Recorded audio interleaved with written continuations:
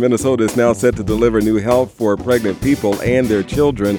Dr. Nathan Chomolo, Medical Director for the state of Minnesota with Medicaid and Minnesota Care Programs, joins us this morning.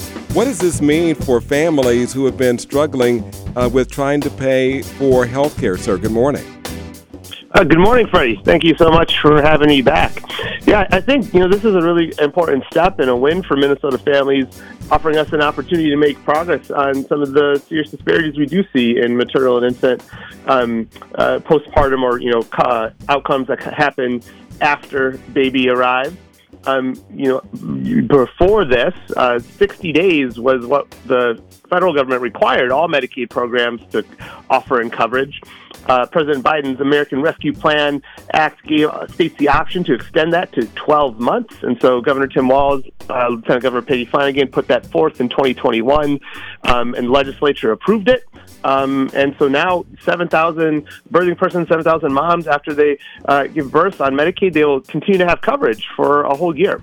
Well, we're talking with Dr. Nathan Chomolo. We're talking about extended coverage for people on medical assistance and getting coverage for their children going from 60 days to 12 months. Is this a comment on trying to bridge the gap with health disparities in the state of Minnesota?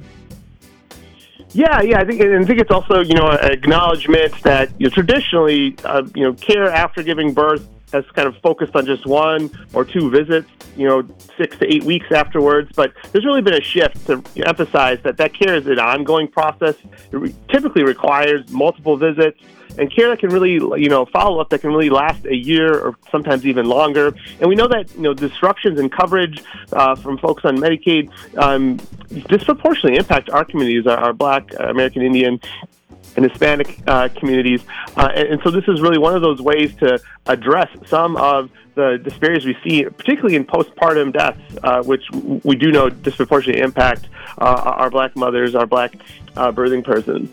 So what about chronic health conditions? Does this extension address itself to that, Dr. Chomolo? So we do know that, one of the issues with increasing mortality or death after birth is things like suicide. It's things like access to management for, diabetes or other chronic health needs. Or even just counseling on how to get resources for themselves and for the newborn infant. And so this really does, again, allow that relationship that gets set up during pregnancy to continue, allow for a period of transition, for moms and birthing persons to have coverage that isn't dependent on a job and getting back to work, and so potentially helping them increase time with bonding and in recovery. And so really it has been shown to really help decrease a lot of these chronic health issues. So how is the state getting this information out to parents who are on Medicaid?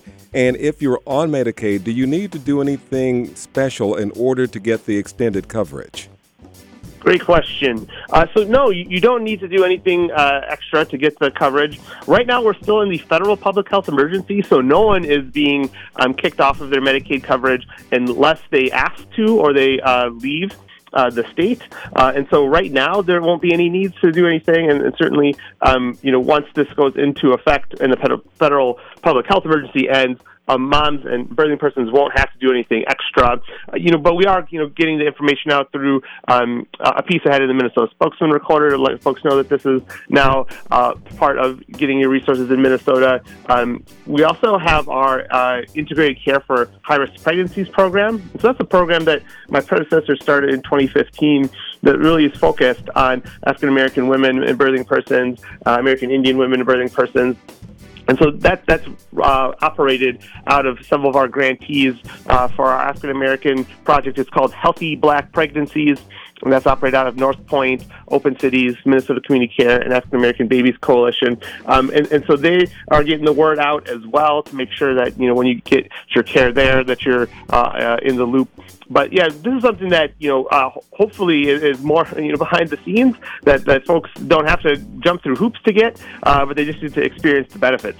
What else can we expect to come down the line to help parents who really can't help themselves as well as they would like to? We're talking about the healthy families. You mentioned the North Point information. Is there anything else that we can expect or that the legislature is working on that these families can look forward to, sir? Yeah. The Healthy Black Pregnancies program through ICHIRP did get an expansion in funding in 2021 as well, and so they'll be continuing to grow and offer more services because it was initially kind of just funded at a pilot level to see how we could put together a model of care that was led by the community, designed by the community, and we've seen that it's improved outcomes, improved workforce development, and so we're seeing more doulas and community health workers that have a special training, and we've looked to do other things to that to help with more doulas that can serve our Medicaid enrollees as well, and looking at ways to support community health workers. And so, the hope is with the upcoming session and the funds that we have to spend, that we'll be making more investments in children and families, and particularly at this really crucial part around the arrival of a new one. Well said. Dr. Nathan Chomolo, Medical Director for the state of Minnesota, focusing on Medicaid and Minnesota Care programs. A final thought, final question, just changing topics radically here. You led the charge and gave direction to all things COVID for quite some time for the state of Minnesota. Are you comfortable with the new CDC guidelines that virtually take all the restrictions away from people who have COVID, social distancing, quarantining, and all the rest of it? What is your comment on that?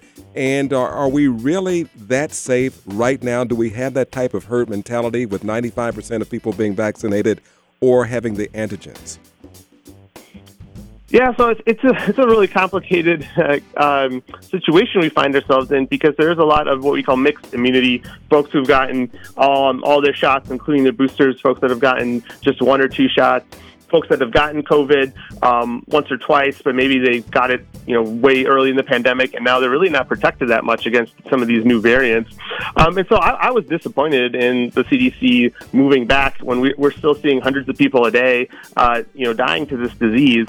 And I think we've moved a little bit too far to the kind of individual responsibility instead of some of these kind of simple shared policies we could do around masking, around distancing. And then this is all coming at a time where both Congress and our state legislature didn't give us the funding that we had early in the pandemic to really do some of the outreach and engagement with folks and supports to places like schools.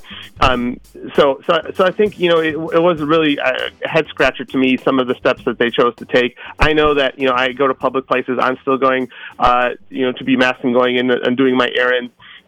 We're talking to our son as he gets ready for kindergarten about needing to wear a mask at times, and so I think the guidance wasn't as clear. It wasn't as focused on the overall public. We do have lots of tools. We have vaccinations, we have medication.